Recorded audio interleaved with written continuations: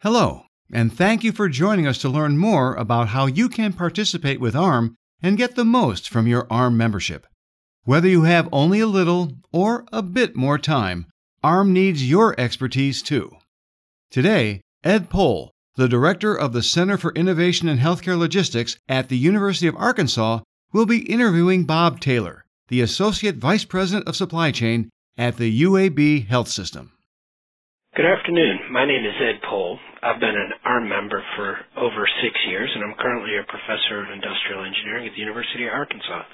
Today with me is Bob Taylor, and Bob and I are going to have a discussion about ARM volunteerism. And so I'm going to let Bob introduce himself, and then we'll proceed with our discussion. Bob? Good afternoon. Thank you very much, Ed. As Ed said, I'm helping to hopefully shed some light on some of the opportunities and the value of being an ARM member and certainly an ARM volunteer. I'm currently the Vice President of Managed Services for Parallon in Nashville. And I have been an ARM member for probably a total of about 15 years now. And currently I serve as an ARM board member, and I am the Vice Chair for the Annual Conference Education Committee. So, ARM's a professional society, and as a professional society, why does ARM need volunteers? Don't we have a professional staff to manage ARM? ARM certainly does have a professional staff. It's a very limited staff, and their primary role is to help administrate the department and make sure that there's structure in order to help facilitate communication and, of course, things like our annual conference and a lot of the communication and networking activity that takes place. I do believe the real value of ARM and the reason that ARM needs volunteers is that this is an organization of professionals, by professionals, and for professionals. And what I mean by that is the many members that make up ARM as an organization are also the same people that are best positioned to bring content to the organization, help lead and direct for the future of the organization, and really elevate the industry and the folks within the industry based on what the needs of the industry require.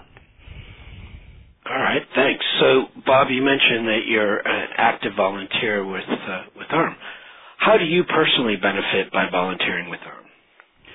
I think there's several ways, actually. Of course, as a board member and a member of the Annual Conference Education Committee, I think it's probably evident that I have found my membership and my involvement of ARM not only to be helpful and fruitful from a professional perspective, and as in I get to help contribute and kind of mold and direct some of where the organization may go, but I also benefit from that very personally, as it's an opportunity for me to give back to the industry, and that is an industry that I have been involved in for over 25 years and has been very good to me, and one that changes fairly regularly and routinely. So I get the benefit of personal benefit and satisfaction of being able to help give back to those that perhaps are newer and thinking about healthcare supply chain as a career moving forward. So for those folks listening, what sort of skills or knowledge does somebody need to be an ARM volunteer? Are there any special set of skills or knowledge that they need? I think the most important skill, and I don't know if skill is exactly the correct adjective or descriptor for this, but I think the most important attribute is just a desire to be involved. There's a large membership. It's very diverse. It covers industry. It covers the providers, the military. There's a lot of choices within ARM for volunteer options, depending on what your interests may be.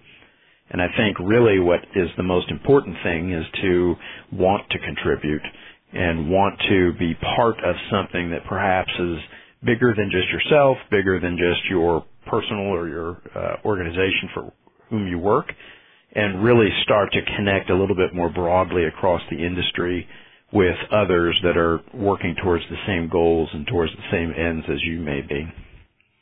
Another question people might have is, some folks are hesitant about joining or volunteering because of time. Time is a precious commodity to all of us. So if you don't have a lot of time or don't feel like you have a lot of time, can you still find opportunities to volunteer? I think there are always ways to volunteer, and you're correct. Time can be a large constraint for many people because obviously we all have day jobs. It is a professional organization, and except for those folks that are formally employed by ARM, it's something to which we need to contribute almost as an adjunct to what we do daily on a professional basis. There's listservs that are out there. That's probably one of the least time-consumptive and the lower investment methodology or methods to participate and contribute. And a lot of folks will put questions out on the listserv. They'll solicit opinion, feedback, and advice from other members. And that's an easy way to involve yourself in the organization, find out what other people are doing, and may possibly find out not only can you contribute to other people's challenges, but you can use the listserv yourself and put your challenges out there as well and get feedback from others. Certainly it makes more sense to solicit the total combined intellectual knowledge of the entire membership than try to recreate everything every single time by yourself. I think that's probably one of the less time-consumptive ways. And, of course, as your commitment or interest in committing and your time allocation may change, there are committees that can be joined, and there's a variety of different topics on a lot of the different committees. There are local chapters in many areas where if you want to be able to network face-to-face and have the opportunity to consult with people that may be your peers within a closer geography, and those generally are they do require some time. Obviously, if there's a chapter meeting, you would have to set the time aside to go to the chapter meeting, but frequently there's less travel involved, and it can be done on a less costly basis. There's ad hoc committees that come out periodically that may require some time, but on a limited time basis as opposed to a 2-year or a multi-year commitment. So I think there's a lot of different ways to contribute and invest and participate, from everything from a very light commitment to one that's more consumptive or involved with your professional and your daily life. So I've got one final question for you. How does ARM and the broader healthcare community benefit from the volunteers that work with the association? I think ARM benefits when the members benefit. I don't know if ARM in and of itself benefits or could benefit without returning that value and that benefit back to the membership in an equal or greater amount. And I think the benefit is collecting and aggregating the combined intellectual capital of thousands of members that are involved in the healthcare supply chain, facing somewhat similar or common challenges, whether those are internal within their own organization or those that are driven externally through regulatory agencies.